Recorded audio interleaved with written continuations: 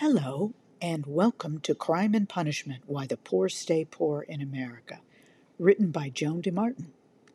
And that's me. The title of this evening's post is Renewable Energy Is Now, and renewable energy jobs are here. What's the holdup then?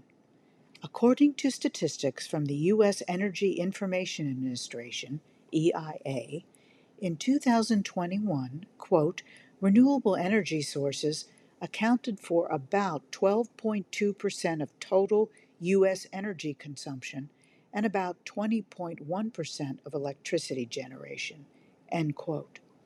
Although these numbers for our use of renewable energy sources are expected to increase slightly in the next few years, and in the coming decades we are committed to global agreements to reduce our carbon emissions, we're still way behind most of other industrialized countries in our use of renewable resources like wind, solar, and hydro-generated power as our sources of energy.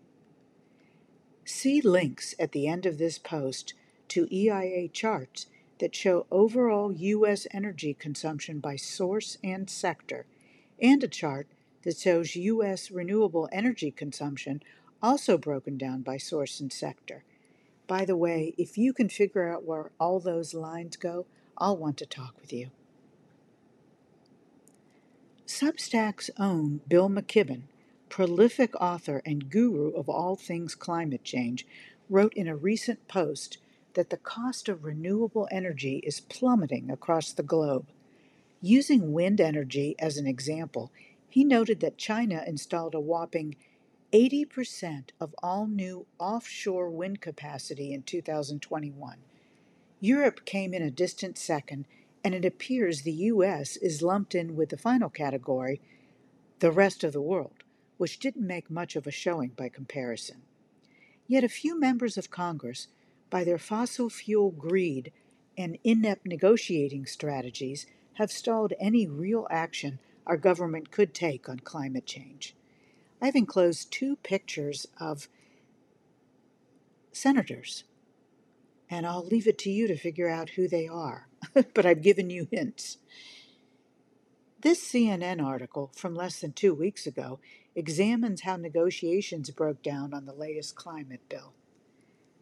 Quote, as negotiations came to a head midweek, Senate Majority Leader Chuck Schumer made a number of deep concessions to try to woo Manchin, offering to significantly reshape the bill to fit Manchin's wish list, according to a Democratic source briefed on the negotiations, channeling the revenue to tax reform, striking electric vehicle tax credits, adding additional measures to encourage more oil and gas drilling.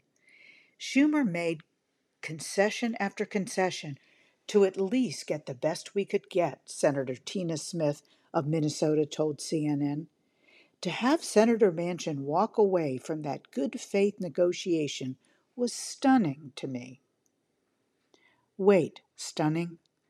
I'm shocked, I tell you, that Senator Joe Manchin, coal baron, bought by the fossil fuel industry, would walk away from the Democrats' good faith efforts to, well, give him everything he wants.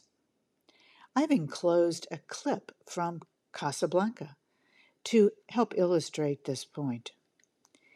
Here's a quick glance back at how the negotiations unraveled with Senator Manchin on what would have been President Biden's signature piece of legislation, the Build Back Better Act.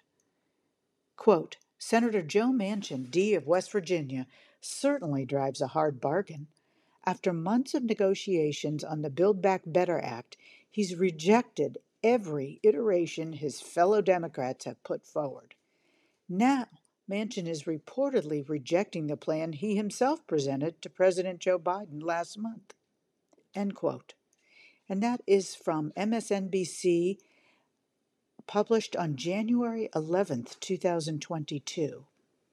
Do you see a pattern here? It is important to digress about the dead-in-the-water Build Back Better plan and climate bill because this inaction is in direct opposition to our immediate need to confront climate change.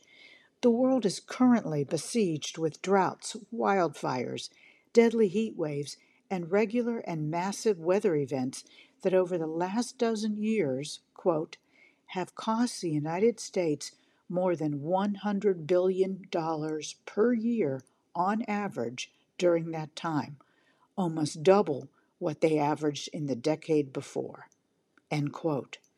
And some members of Congress are still claiming that the cost to combat climate change is too expensive? It's also important to consider the full picture because the potential for green energy jobs is huge and can transform both our entire job market and individual communities that were built around the fossil fuel industry. This Brookings Institution report from 2021 is a great resource for understanding the transition from fossil fuels to clean energy sources and what it means for our jobs picture and our communities. The shred of good news here is that the United States is already experiencing decent job growth in clean energy technology. Here's a quote from the 2022 U.S. Energy and Employment Report, and the statistics I'm about to recite are from 2021. Other energy industries, such as the electric vehicle and renewable energy sectors, also experienced significant job growth in the last few years. For example, electric vehicle jobs increased by 26.2%, adding 21,961 new jobs. Hybrid electric vehicle jobs increased by 19.7%, adding 23,577 new jobs. Solar energy jobs increased by 5.4%, adding 17,212 new jobs. Wind energy jobs increased by 2.9%, adding 3,347 new jobs. Transmission, distribution, and storage jobs increased by 1.9%, adding 22,779 new jobs. End quote. Let me ask again, what's the holdup in our transition from fossil fuels to clean energy sources? Why isn't the United States a leader in the race to save our planet? Do we lack the intelligence, the political will, the creativity? I'd love to hear your thoughts in the comments section below.